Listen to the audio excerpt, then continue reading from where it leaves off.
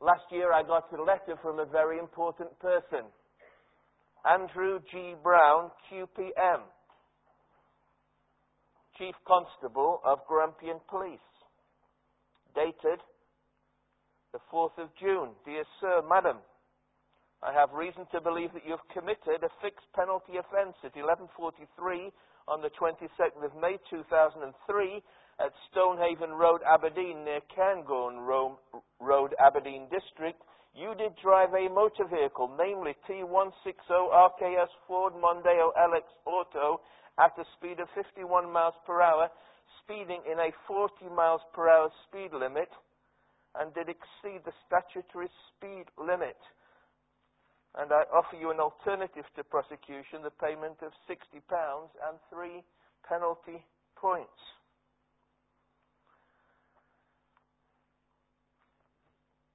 I was guilty. And surprised. And felt guilty. And I got my diary out and checked, and sure enough, that day I was visiting my daughter, collecting her from university in Aberdeen. And I checked the map and found the road, and I know the hill going into Aberdeen. And I never saw the 40 limit. But, and I checked with the policeman in the congregation, there was no way I could get off the hook. There was no way of saying to them, Dear Sir, I am the pastor of Charlotte Baptist Chapel. There was no point in writing them and saying, I didn't see the sign. I generally keep the law. There was no point in saying to them, I have driven for over 30 years and never been done for anything. I was guilty. Under the law. I was not above the law, but under the law of the land. And I had to pay up. And to my embarrassment, I have 3 points on my license, and it will take, I think, several years before they finally remove it. Now, the question I want to pose this evening is, all of us are under the law of the land as far as traffic and everything else goes. Are we under this law that we read together? Are we under the 10 Commandments? Are they, as people suggest, as John Easton, our BBC cameraman, and our student and youth pastor Colin discovered on Princess Street this week when they went out with a camera? Most people think these laws have no relevance to them, that they're above this law. What about those of us who are Christians, who would claim to be Christians? Are we under this law? It's in the Old Testament, the Old Covenant that God made with the people of Israel. Doesn't the New Testament say you are not under law, you are under grace? So does that mean we can forget this and I can take a break for this series for the next 10 weeks and you can do something else on Sunday evenings? Are we above the law? What I want to try and do, and this is a vast subject, and I'm trying to compress a lot of information, so just stay with me if you can, because it's a very important subject, because if you are under this law and you're breaking it, you're in trouble. If at the end of it you say, that's fine, the preacher told me, it doesn't apply to me, I'm okay, I can go and covet my neighbour's wife or steal, which are the only two that most people seem to know in Edinburgh anyway. It's very important to know. So what I want to do is 3 things. First of all, I want to look at the 10 Commandments and the people of Israel, because it was given to them and clearly they were under this law. Secondly, I want to look at the 10 Commandments and the Christian and their relevance to us. And thirdly and finally, and much more briefly, I want to look at the 10 Commandments and everyone, because maybe you're sitting here and saying, well, I'm not a Christian, it doesn't apply to me at all. And I've got friends who aren't Christians, it doesn't apply to them. So let's look at these 3 things together, all right? Try and stay with me. You'll find the outline on the screen, and I hope it will be helpful what we're going to think about this evening. First of all, then, the 10 Commandments to the people of Israel. I hope you've got the Bible in front of you in Exodus chapter 20. And you may need it for other references as well. Verse 1, and God spoke all these words.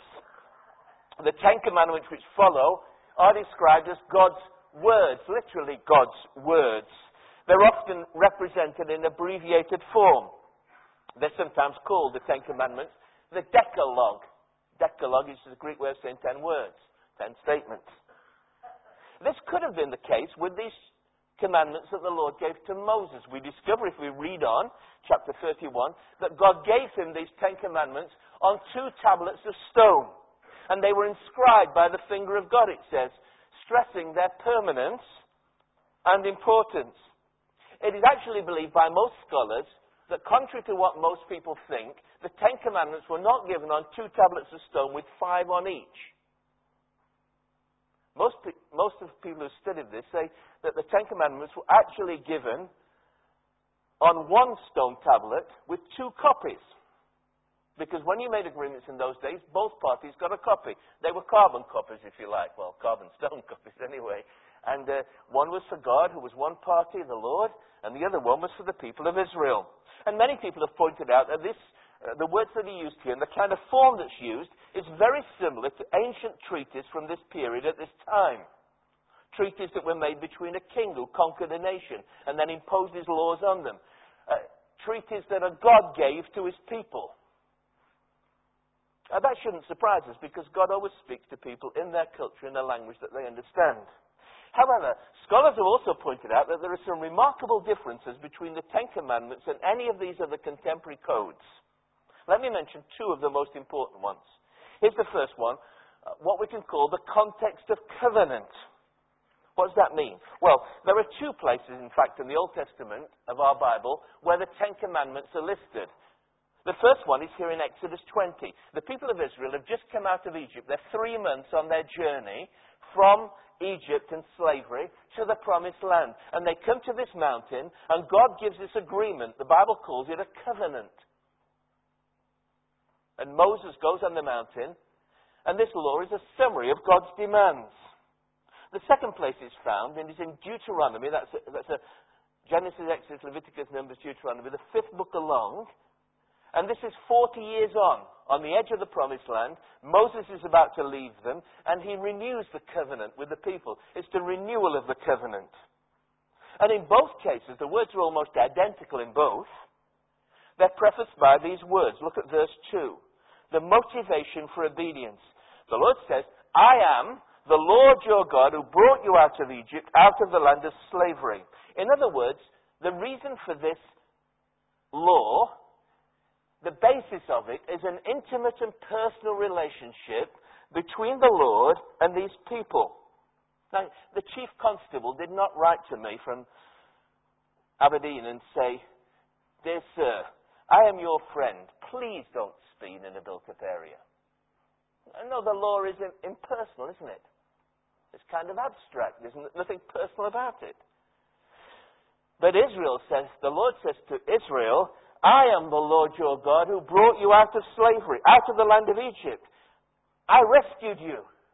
I intervened in your life personally. And it's because of that I ask you to live in a way that pleases me. In his book of Faith to Live, my Professor Donald MacLeod of the Free Church College, he writes, the great thing is that God did not take them out of the promised land because they kept the Ten Commandments. They were to keep the Ten Commandments because God took them out. That's the first thing. This is not some impersonal code imposed from on high. This is God in relationship with his people. The Maker's instructions. A second distinctive feature about this is the relationship between what you could call social and religious behavior. The first 4 commandments, or some people think the 5th is included here, deal with our relationship with God. His people's relationship with God. Love for God. The others, 6 to 10, deal with our relationships with each other. And these 2 things are inseparably linked. In most laws in those days, there was religious law, and then there was civil law. And the 2 never the twain met. This is distinctive.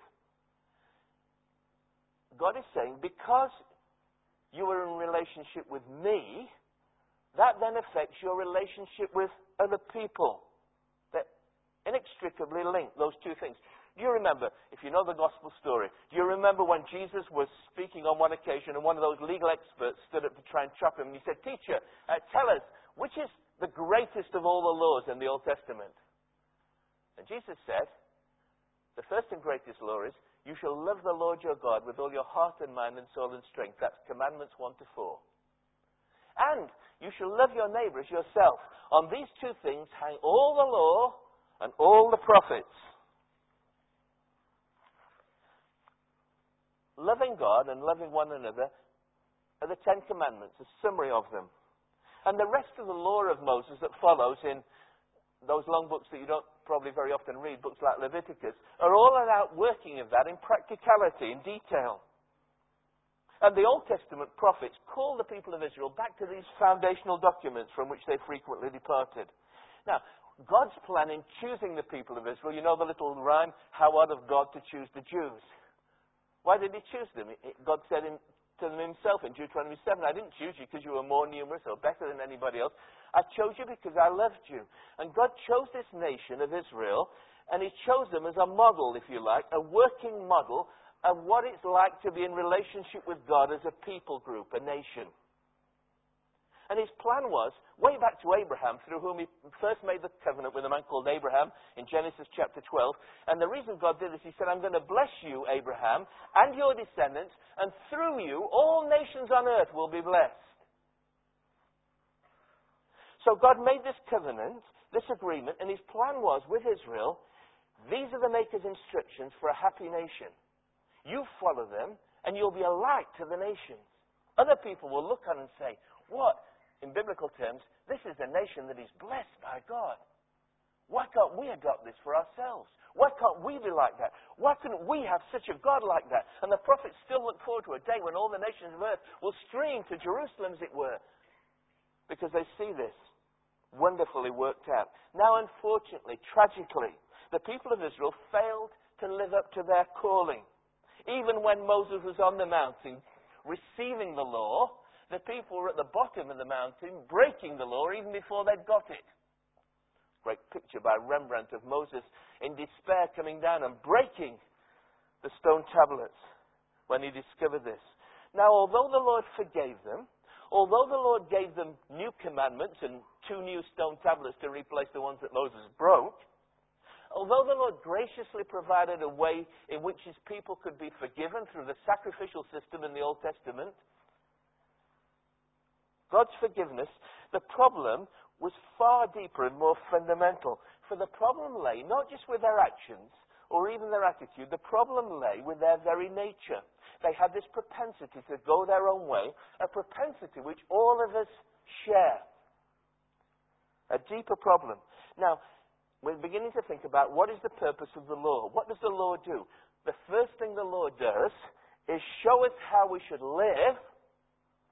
But the second thing it shows us is that none of us live up to what it demands. In New Testament terms, all have sinned, fall short of the glory of God. Romans 3:23. So, what was needed was something far more radical. So the prophets in the Old Testament, as well as pointing out this failure, they looked forward and spoke of a day when God would do something fundamentally different and better for human beings. A radical solution promised. The best place this is mentioned in the Old Testament is the book of Jeremiah, which you may think is all about complaints and, Jeremiah, this suffering prophet, but there's wonderful things in the prophecy of Jeremiah. Jeremiah 31. This is what the Lord said through Jeremiah.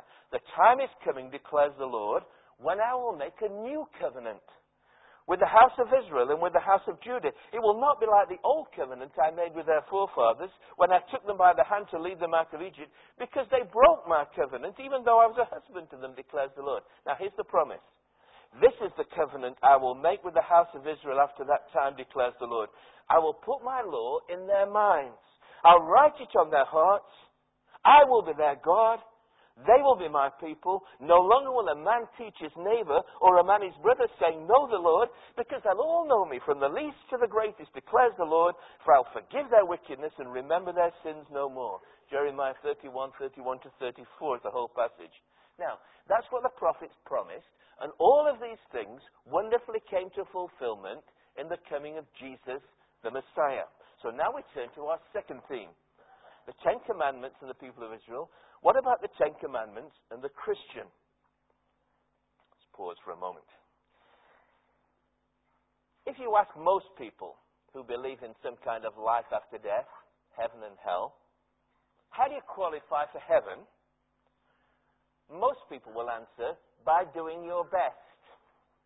And should they know the Ten Commandments? By keeping the Ten Commandments, or something like them. Few people would claim to be perfect, or to have kept them perfectly. but they reckon somehow that God marks on a curve. And that hopefully they're in the top half who qualify for heaven and not the bottom half and the alternative place. In total contrast, maybe you think that. I have to tell you, in total contrast, the Christian is someone who recognizes that he or she can never qualify for heaven by your own efforts. There is no way any of us, even the best of us, can keep God's law because God demands that we keep his law perfectly. Yes, I have 30 years of driving, I was going to say without speeding, that's not true, but driving without being caught anyway.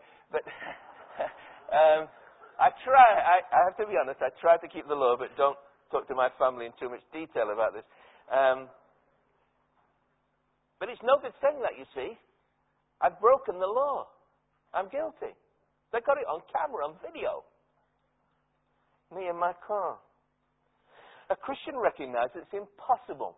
In the words of our final hymn that we'll sing in a little while, written by a man called Augustus M. Toplady a long time ago, not the labor of my hands can fulfill thy law's demands. Now notice what he's saying. Not the labor of my hands can fulfill thy law's demands.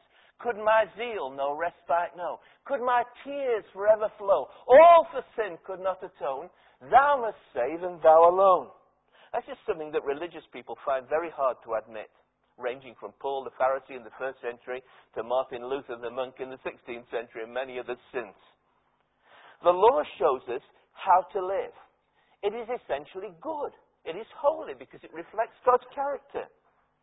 But it condemns us because we cannot keep it. So we look in the law, it's like a mirror. And we see that we're not clean. So what does it do? It drives us to seek soap. It drives us to seek salvation somewhere else, apart from ourselves. It declares us guilty before God. The Apostle Paul describes the law using a Greek word. He says, the law is our pedagogue. The old translation said, the law is our schoolmaster to bring us to God. Galatians 3:24. By showing us that we need a better solution. And God sent his Son into the world. If you never heard this, this is great news. If you have, it should still be great, exciting news for you. God sent his Son into our world, fully human as we are, tempted in every way as we are, as we saw this morning, as we looked at Mark's Gospel, yet without sin. Jesus was the only human being who kept God's law absolutely perfectly, never failed once. So having no sin of his own, he was able to bear our sin and guilt, take the punishment we deserve, bear God's just wrath against sin and sinners, dying in our place on a cross.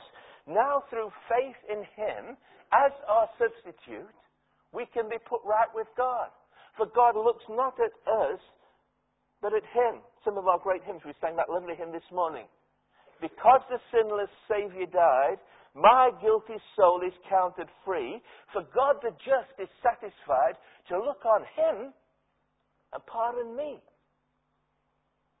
So the Christian is also able to sing, nothing in my hand I bring, simply to your cross I cling. So we are put right with God, not through keeping the law, which is an impossibility, but through faith in Christ. The Apostle Paul says, Romans 5 verse 1, therefore being justified by faith, we have peace with God through our Lord Jesus Christ. Now, we've not really come to our question. Now let's come to our question. If you're a Christian, if you've been put right with God through faith in Christ, what is your relationship then to this old law? These 10 commandments. While most of us would understand that the sacrificial laws in the book of Moses, the law of Moses, are done away with because of Christ's death, and the civil laws applied to Israel at that point in history, what about God's moral laws summarized in the 10 commandments? Are we not free from the law, as Paul writes? Are we not under law, but under grace? Does that mean we can forget the 10 commandments? Well, as Paul so often says, by no means, God forbid. Why not? First of all, think about what Jesus said about the law and how his coming affected the law of Moses. This is stated most clearly in the Sermon on the Mount. Matthew chapter 5. Listen very carefully, it's very important. Jesus said, do not think I have come to abolish the law or the prophets. I have not come to abolish them, but to fulfill them. I tell you the truth, until heaven and earth disappear, not the smallest letter, not the least stroke of a pen will by any means disappear from the law until everything is accomplished. Now, this is Jesus speaking. Anyone who breaks one of the least of these commandments and teaches others to do the same will be called least in the kingdom of heaven, but whoever practices and teaches these commands will be called great in the kingdom of heaven. For I tell you that unless your righteousness exceeds that of the Pharisees and the teachers of the law, you'll certainly not enter the kingdom of heaven. Not only did Jesus not say that he'd come to abolish the law, he said, I've come to fulfill the law. And that if you're going to be my followers, your righteousness, your observance of what God expects must exceed that of the teachers of the law, those religious experts, the Pharisees, who were famed for their adherence to the law of Moses.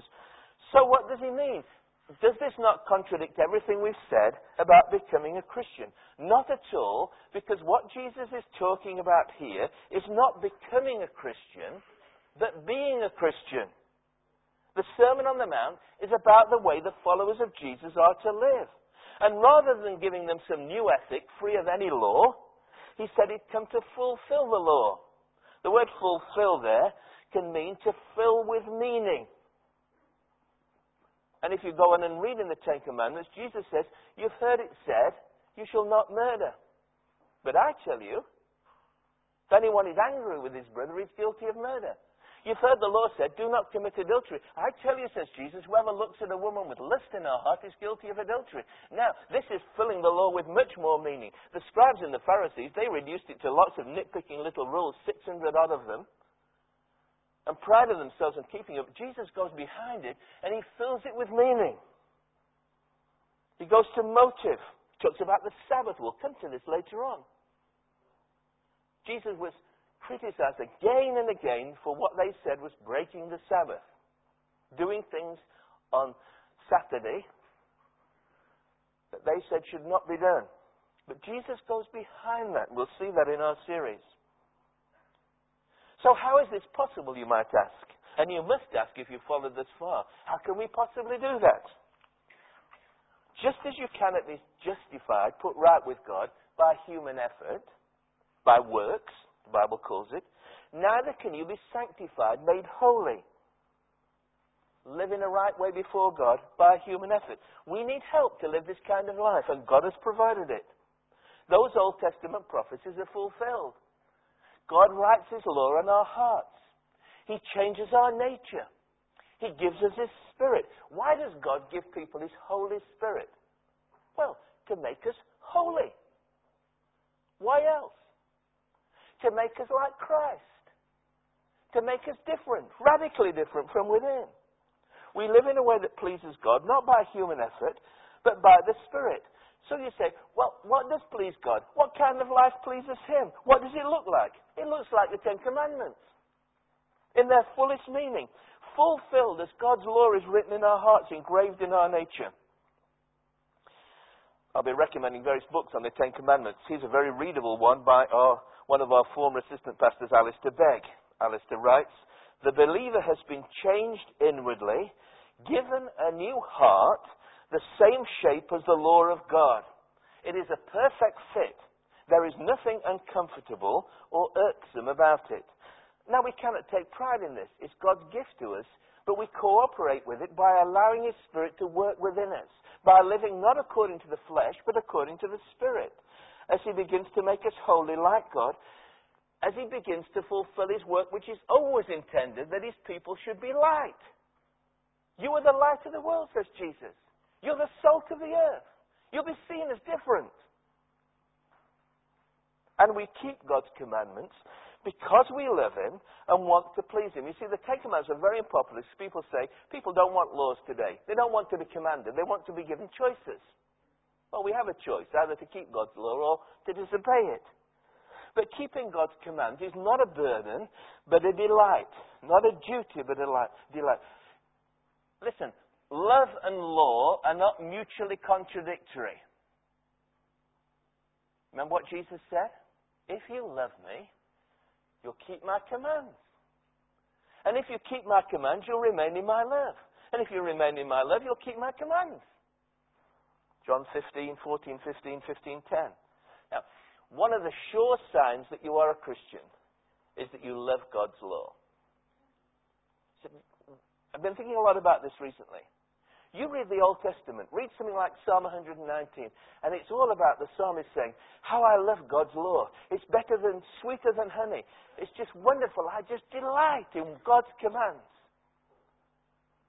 And I have to be honest with you, friends, I cannot imagine many Christians saying that today. That they love God's law. But if you think about it, it's back to relationship. Think of a young man, all right, maybe in Charlotte Chapel, though this isn't anybody in Charlotte Chapel, but it's happened. Think of a young man, and suddenly his friends notice, his mates, that after work he stops going out with them like he usually does, immediately work is finished, and have a good time with them. And after a couple of weeks of this, one of them says to him, you've not been out with us recently, what's going on? And he says, well, actually, I've met this girl. And every day after work, she works way across the other side of Edinburgh. But I drive along in my car to meet her out of work and then take her back to her home so I can spend a few minutes with her every day. Now, the person who says to him, what a drag. Why on earth do you want to do that? Is not in love and has never been in love. He does it out of love. Now, when you become a Christian, when God puts His Spirit in your heart, one of the sure signs is you begin to say to yourself, what does God want me to do? What can I do today that will really please God?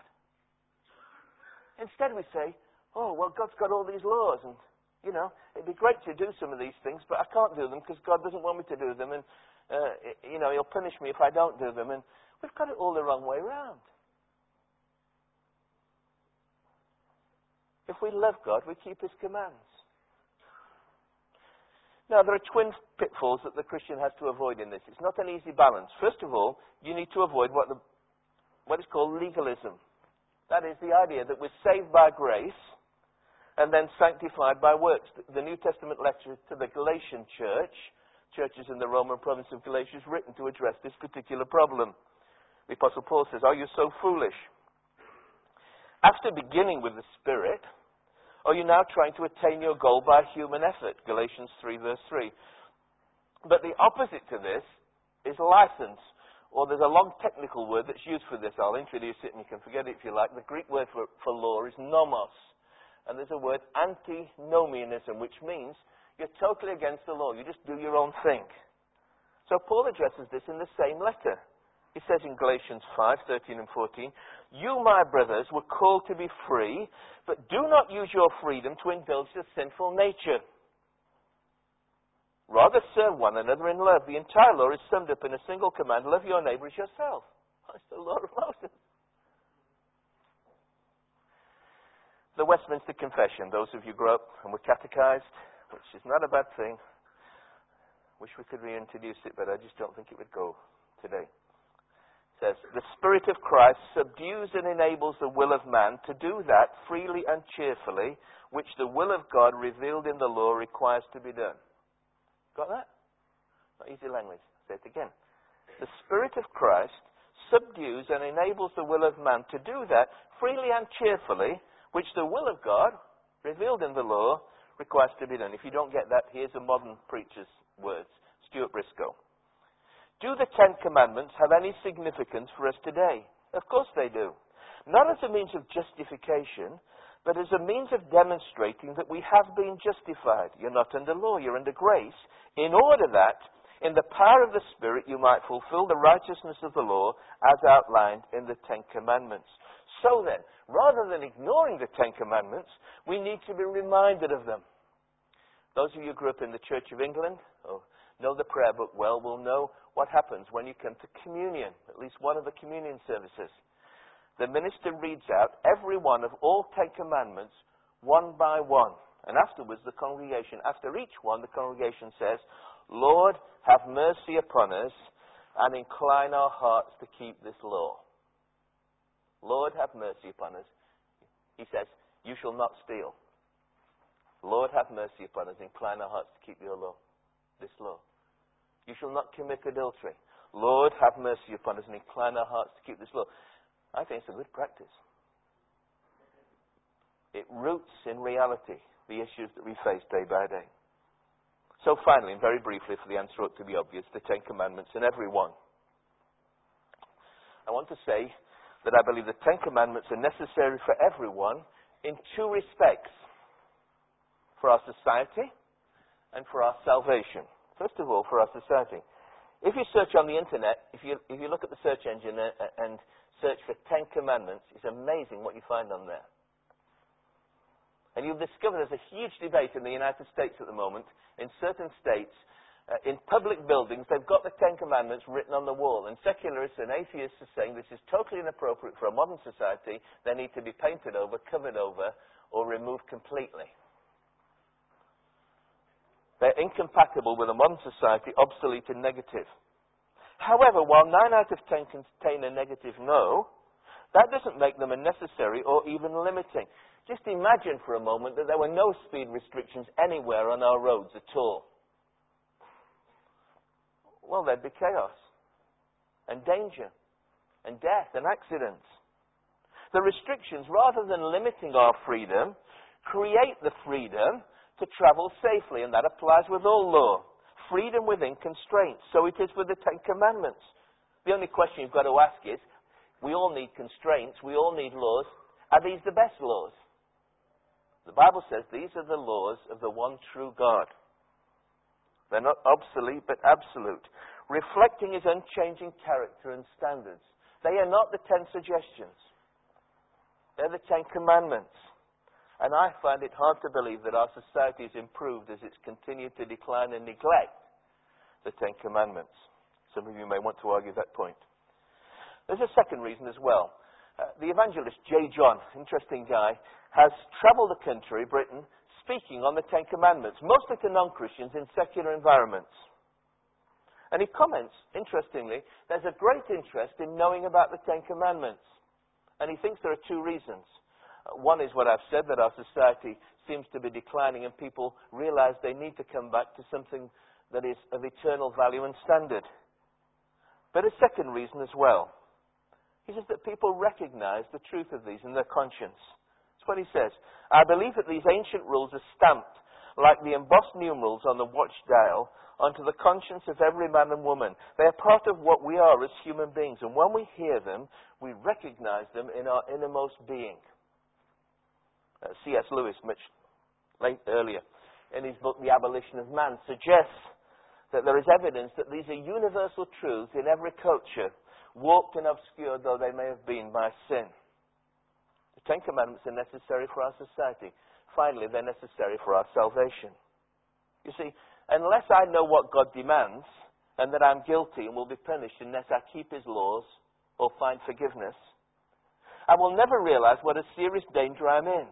Ignorance of the law is no excuse, as I discovered in Aberdeen last year. I didn't deliberately drive through the 40-mile-an-hour limit, thumbing my nose at the traffic camera. I just missed it. Now I know where it is. I slow down, particularly at that point.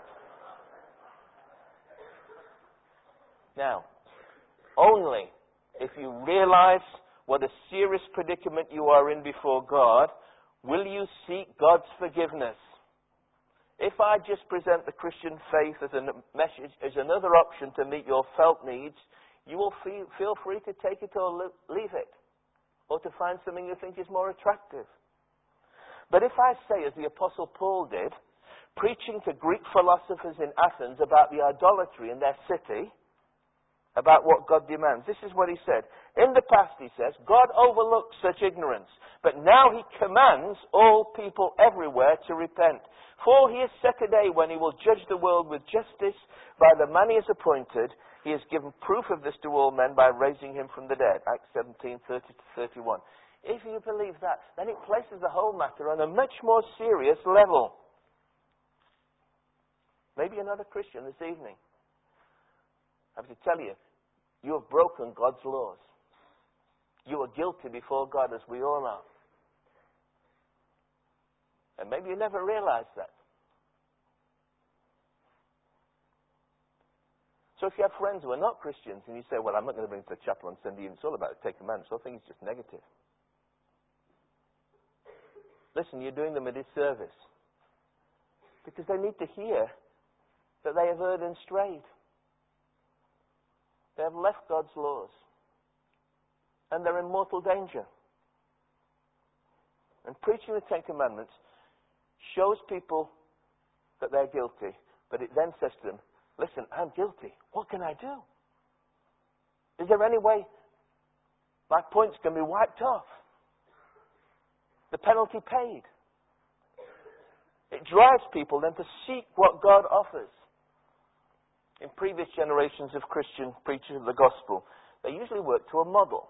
A very interesting model that you don't hear very often these days. They preached the law of God till people came into conviction of sin, and then they applied the gospel of Christ. A famous story about C.H. Spurgeon, the great Baptist preacher, on one occasion was down to preach in a church, and the church was packed full, and he was late arriving, and his grandfather got in the pulpit and began to preach, and he was well into his sermon, and Spurgeon came in through the door, the crowd parted, he came up the steps, and he said, where have you got to? His grandfather explained, he just took over at that point. He knew where he was. We need to hear about the commandments because they show us our need and they drive us to seek a Savior. So if you aren't a Christian this evening, I finish with this, as I do every week if I can, because I have an obligation. I did this morning. If you aren't a Christian, here's the bad news. You're in mortal danger. You're guilty before God. You face His eternal judgment in wrath and separation. That's the bad news. And you need to hear that because you'll never appreciate the good news or even see any need for it unless you understand that. Here's the good news. God has made a way by which your debt can be wiped out. Your guilt can be removed. Your sin can be forgiven. You need to turn from your sin and admit, Lord, I'm guilty. You got me on the video camera. And put your faith in Christ while you can. Because there is a day coming when He will judge the world by this man, Christ Jesus. And until then, this is the day of opportunity. That is your hope. The good news is the wages of sin is death. But the gift of God is eternal life through Jesus Christ our Lord. This is good news. I hope it's your good news. And that Christ is your Savior and you're trusting in Him alone. Because God doesn't mark on a curve. And your good works will never get you into heaven. There was no other good enough to pay the price of sin. He only could unlock the gate of heaven. Let us in. Let's pray together.